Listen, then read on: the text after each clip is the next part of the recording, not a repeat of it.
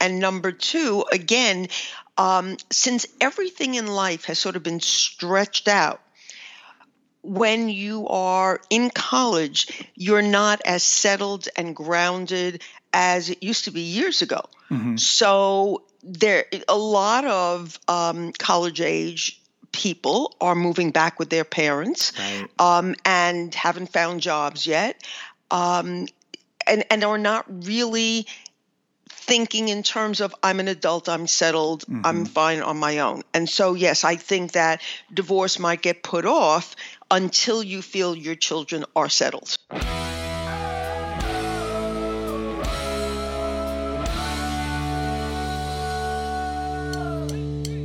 This week, we discuss what's called the rise in gray divorce. The Pew Research Center has shared data showing that those over 50, the number of divorces has doubled over the last 30 years.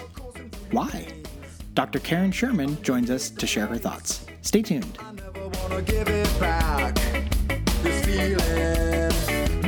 Hi, I'm going to keep this short. If you're new to the podcast, welcome. You should know that we have a website, hitchedmag.com, with thousands of articles, our complete podcast archive with over 500 episodes, a free weekly newsletter, and more. If you like this podcast, please leave a rating or review to help encourage others to join. And without further ado, enjoy.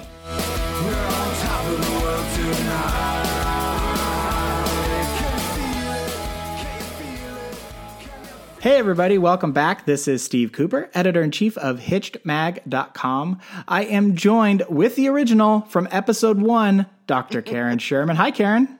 Hi, we go back a long way, Steve. A long way. So I actually looked this up. I told you before we recorded this that we have passed the 600 episode mark. What I did not tell you was how long ago that was. Do you have a guess? I'm going to say 10, 15 years ago. 14 years ago. Yeah. I would also like to point out that we were doing a podcast before it was the hot thing to do. Uh-huh. So just saying. Okay. Thank you all for joining and listening. I want to let you know that Karen is a practicing psychologist in relationship and lifestyle issues for over 30 years, so longer than we've been doing our podcast. She is the author of Mindfulness and the Art of Choice, Transform Your Life. She is the co-author of Marriage Magic, Find It, Keep It, and Make It Last. And you can get this information at her website, drkarensherman.com. Okay, Karen, we are going to talk about the rise in the gray divorce trend. I looked at the Pew Research Center put out some data, and this actually is a couple years old. So I will admit that. I think it went up to 2017. So anyways, what they found up to 2017, for those over the age of 50, the rate of the number of divorces had roughly doubled over the last 30 years. Mm-hmm. Can you think of what that driving factor for this trend, like at least one major driving factor of that trend might be?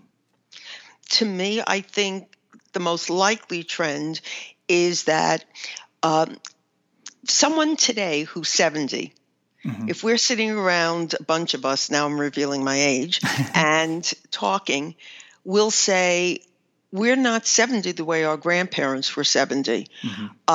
We don't look it. We're not on the brink of dying. I mean, not to say that there aren't people who are 70 that are dying, sure, but it's a much younger age at this age than it was many years ago. And so I think that the whole way of thinking and behaving and expectations are very different for somebody who are over 50, and they don't think of themselves as, on their last legs, and therefore they have much more life to live, and why not live it if they're unhappy? So what you're saying is, at 70, you're no longer staring into the abyss. You see a road ahead of you, and therefore, for sure, let's make sure that it's a happy travels. Okay. Yes. Among all adults 50 and older who divorced in the past year, about a third, 34%, had been in a prior marriage for at least 30 years. That number actually surprised me a little. Mm-hmm. The fact that they had been married for at least 30 years and nearly a third of them, or over a third of them, had divorced. Does that surprise you at all? No. That it's that high? No? No, it does not. Okay. Because, first of all, a lot of people stay in a marriage a long time for the sake of making sure their kids are grown and are okay. And then once that is in place, they feel like, okay, now it's my turn.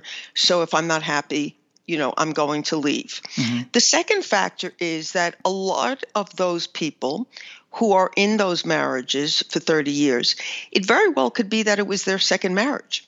Mm-hmm. And so we do know that second marriages have more difficulty than first marriages. And so it may be that, they're having more difficulty. And also, since they've divorced once, mm-hmm. they may not be as frightened by the idea of divorcing again. Right. You mentioned, one of the things that I was thinking about, and we've talked about this in the past, is a lot of times couples will divorce after their kids mm-hmm. graduate high school and move out of the house. We know that more kids are going to college. We also know that college is more of a strain on couples than it once was. Mm-hmm. Do you think that this shift of above 50 might also be? Yes. And we know that couples are marrying longer or starting marriage at an older age today. So I guess that doesn't really apply to them. But do you think that because kids are going to college later and it's more of a financial strain and all that stuff, that they're, instead of getting divorced after they leave graduate high school, they're now waiting until they graduate college? Yes. Okay. I think number one, as you said, the financial strain. And number two, again, since everything in life has sort of been stretched out, when you are in college, you're not as settled and grounded as it used to be years ago. Mm-hmm. So a lot of college age people are moving back with their parents, right. And haven't found jobs yet, and are not really thinking in terms of, I'm an adult, I'm settled, mm-hmm. I'm fine on my own. And so, yes, I think that divorce might get put off until you feel your children are settled. Right. That's a good point. It's funny. I just finished reading a book that talked about today's college-aged individuals mm-hmm. not being as independent as past generations, mm-hmm. To your point. And, I don't think we should be passing judgment on that. I think it's awesome to wait as long as possible to be an adult because, as you just mentioned, there's a lot of road ahead. So I also think there's something really important about, finding your independence and becoming self-dependent. And, the sooner the better. However, I don't judge those who have the opportunity to wait a little bit longer. So I also think it's a good point that you made about the kids then moving back home and how mm-hmm. awkward that might be if the parents mm-hmm. split up in that time. Mm-hmm. So one of the things, and we talked about this at the top, is that so people are living longer, which means that they look at the road ahead and they think oof, I got a lot more to go. I don't know if I want to stay in the situation that much longer. Mm-hmm. Do you think this trend will hold in the future, knowing that we now live longer? Couples, if you go back 30 years, we're marrying much later than we were 30 years ago. Therefore, we're more selective with the people that we marry. We know divorce is at an all-time low right now, just in general. Mm-hmm. Do you think this over 50 trend will continue as the next generation hits that age?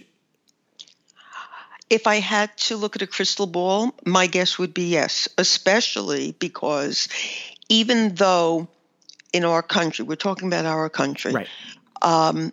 Women are still not treated equally. They're still not getting the same amount of pay for the same jobs that they're doing as men. Mm-hmm. However, that being said, I think women are coming more into their own, feeling like they have a right to be equal. to get their own sense of self, not just be dependent on their male counterpart. And so I think not only depend on their male counterpart, but even feel like they must be in a relationship. Mm-hmm. So I do think that the trend will continue. Now, of course, who knows? And I probably won't be around to see it, but that would be my guess that, yes, it would continue. Okay. I'll throw you another little quick curveball. So we know that divorces spiked when women started entering the workforce and getting college educations and all that stuff. Do you think if there was a policy such as UBI, Universal Basic Income, where households were essentially almost like the stimulus check that we received, but it would be like on an ongoing basis? This is something a lot of politicians talk about these days. Do you think if families got an ongoing stimulus check like that, a Universal Basic Income, that divorces would impact the divorce rate? I do. I think that if there was a greater sense of security for women that they could manage on their own, that they would be more likely to live on their own and make it on their own. Yeah. Moving on to the next question. So you brought up that people who have been divorced once have kind of lost the stigma and the fear of going through that process. As a society, divorce has become a relatively common thing. Do you think that lack of stigma over the last 30 years has played a factor in this number increasing, just in general? Oh, sure. It is something that is so unfortunately common now that you don't look askance at people and say, oh, what's the matter? That they couldn't make it work. So I think when it's not looked down upon in the same way, it also makes it easier for people to decide to take that step. Let me go back to the comment about that second marriages don't work as well. Aside from the fact that people who are in second marriages may say, okay, I've done this once, I'm not going to be afraid, I can do it again. We know that in general, second marriages have a rougher go of it because a lot of times, unfortunately, the thinking with the first marriage and the unhappiness is, I need to switch my partner, my life can be better. And the issues that may have caused some of the conflict in the first marriage haven't really been resolved. So you remarry and you take those same difficulties in communicating, in opening up, in how you manage conflicts into the second marriage. Right. It's almost like somebody who says, I'm just miserable living here, I'm going to move. Well, you're still with yourself when you move. So whatever problems you had in one area geographically, you're going to have once you move to a new area.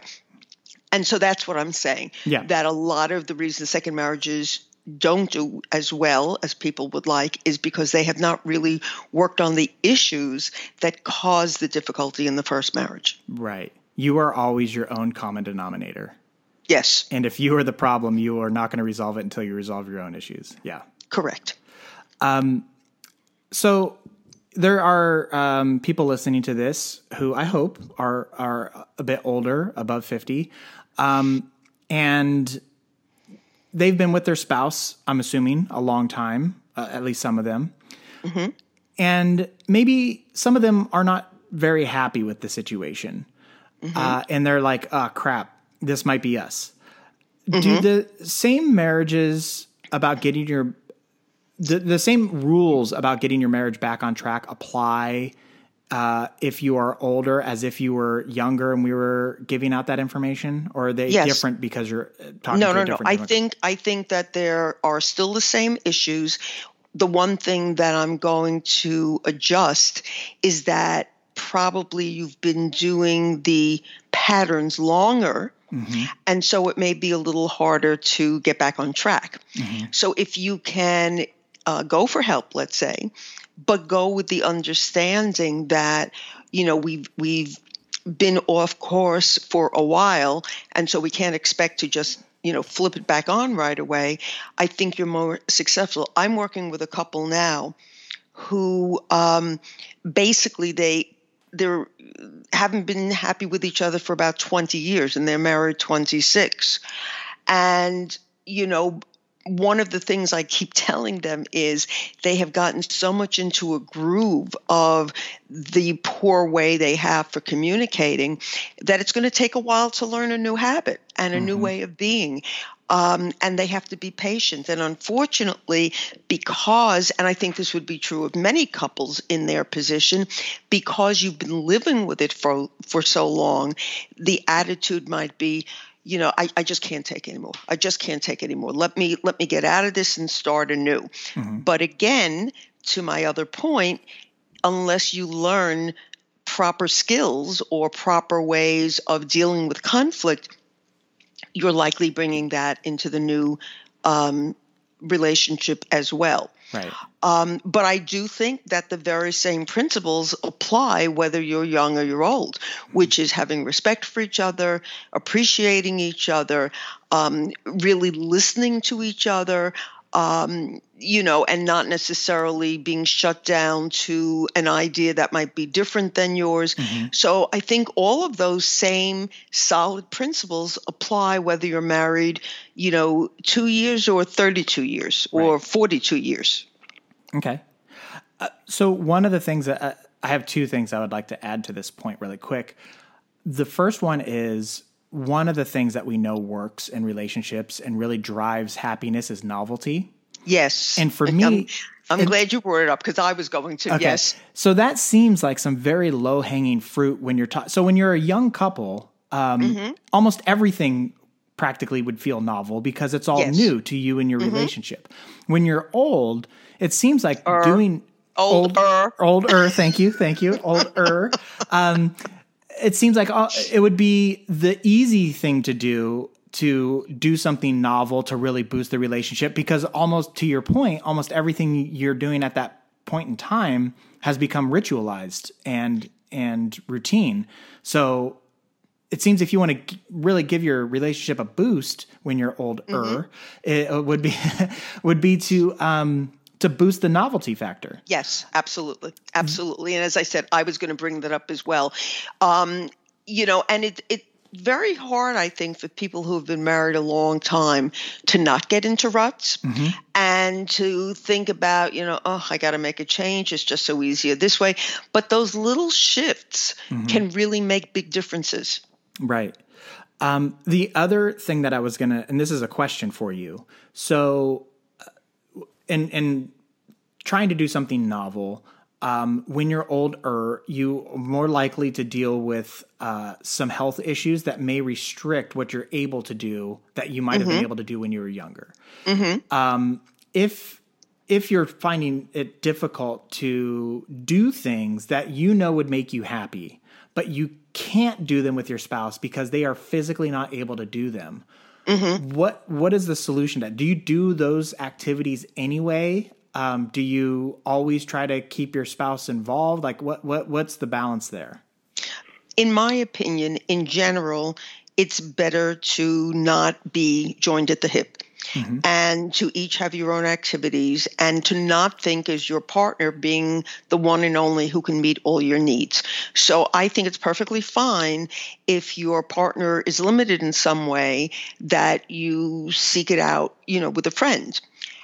That being said, that doesn't mean that you still can't create novelty with a partner who may have some physical disabilities. You don't have to bungee jump in order to create novelty. Right. You can create novelty by going to different restaurants than you normally go to. There's something nice about being a regular at a restaurant. You walk in and the owner, greets you and sends over, a free glass of wine and everything.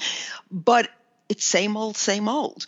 So something as simple as going to a different restaurant or a different type of food can be different. Watching a different kind of a movie. There are lots of ways to create novelty without it requiring some major physical feats. Right. And I think to the point that you were just making, you don't have to tip your entire world upside down. You don't have to Correct. change everything that you're doing. It can be just one little thing. Right. And I've probably mentioned this on past podcasts. One of the things that I like to cook, and one of the things that I like to do is subscribe to different food magazines and try to pick at least one recipe out of one of the magazines to try, just to mix it up, because I have my go-to recipes, and every once in a while I want to try something different. Yeah. Steve, it's funny. I do the exact same thing. Generally once a week, I make something I haven't made before. And if we go back to a former podcast and how to get through COVID and the pandemic, you'll remember that I said to you that on Saturday night, Richie and I would go to a different part of the house and watch TV and pretend that we were, going out on a date and going to a movie. Just changing it up can really have a lot of benefit. Yeah. So, hopefully those listening will think of just small things, and it makes a really big difference. So hopefully, do you have something else that you'd like to add? Yes, I do. Okay. I think that though this may be a very difficult conversation, if you are feeling like something is missing or lacking in the relationship, there's a real good chance that your partner is feeling it also. Now, that being said, a woman is probably more likely to have a pulse on the relationship than a male. Right. And a man may very often take the attitude of, well, she's not complaining, so everything's okay. And we could have a whole other podcast on that. However, going back to my initial point, if there's something that's not sitting right for you, there's a good chance that your partner is feeling it also. Discuss it. It's a hard thing to bring up, but it doesn't have to be brought up in an attacking way or a blaming way. It could be something like, I've been feeling like a little disquietness as far as our marriage, and I was wondering if you were experiencing it, because, if we're both sort of feeling it, we need to have a talk about what we can do to get us more aligned with each other. Right. So you're not bringing it up in an attacking way, but again, and if you bring it up softly, it's not going to make your partner feel like, oh my God, they did something terrible and things are, you're out the door and whatever. And I would recommend doing it sooner than to the point where you're so disgusted and just feel like, nothing is worth it anymore, that you say the only way I can make things better is to make a change. Right. Now, and this gets back to what you were saying earlier, going back to the basic pillars of good relationships, and that one of them is communication and listening, right? And one of the things that I've brought up many times is you're on the same page or you're on the same team. And correct. When your spouse brings up a concern like that, it's not out of trying to ridicule, hopefully. It's to try to, as you're on the same team, get on the same page. Right. I was getting ahead of myself there. So if you think of it that way, then you can have these conversations much easier, knowing that not everything is the sky is falling. It's just like, hey, let's make this play a little bit better. Yeah. So, well, all right. Well, this was fantastic. I want to end this on a high note. So the great news about this is we all agree that people are living longer. So you have a lot more happiness ahead of you guys. So if you take anything away from this, it's that. And Karen, thank you so much for your time. It is always a pleasure, and look forward to doing this again very soon. And thank you. Before we go, I want to remind you that you have been listening to Dr. Karen Sherman, a practicing psychologist in relationship and lifestyle issues. She is the author of Mindfulness and the Art of Choice, Transform Your Life. She is the co-author of Marriage Magic, Find It, Keep It, and Make It Last. You can get this information at her website, drkarensherman.com. You can also find this information on our website, hitchedmag.com, where we have, as I mentioned at the top, over 600 episodes now available, all for free.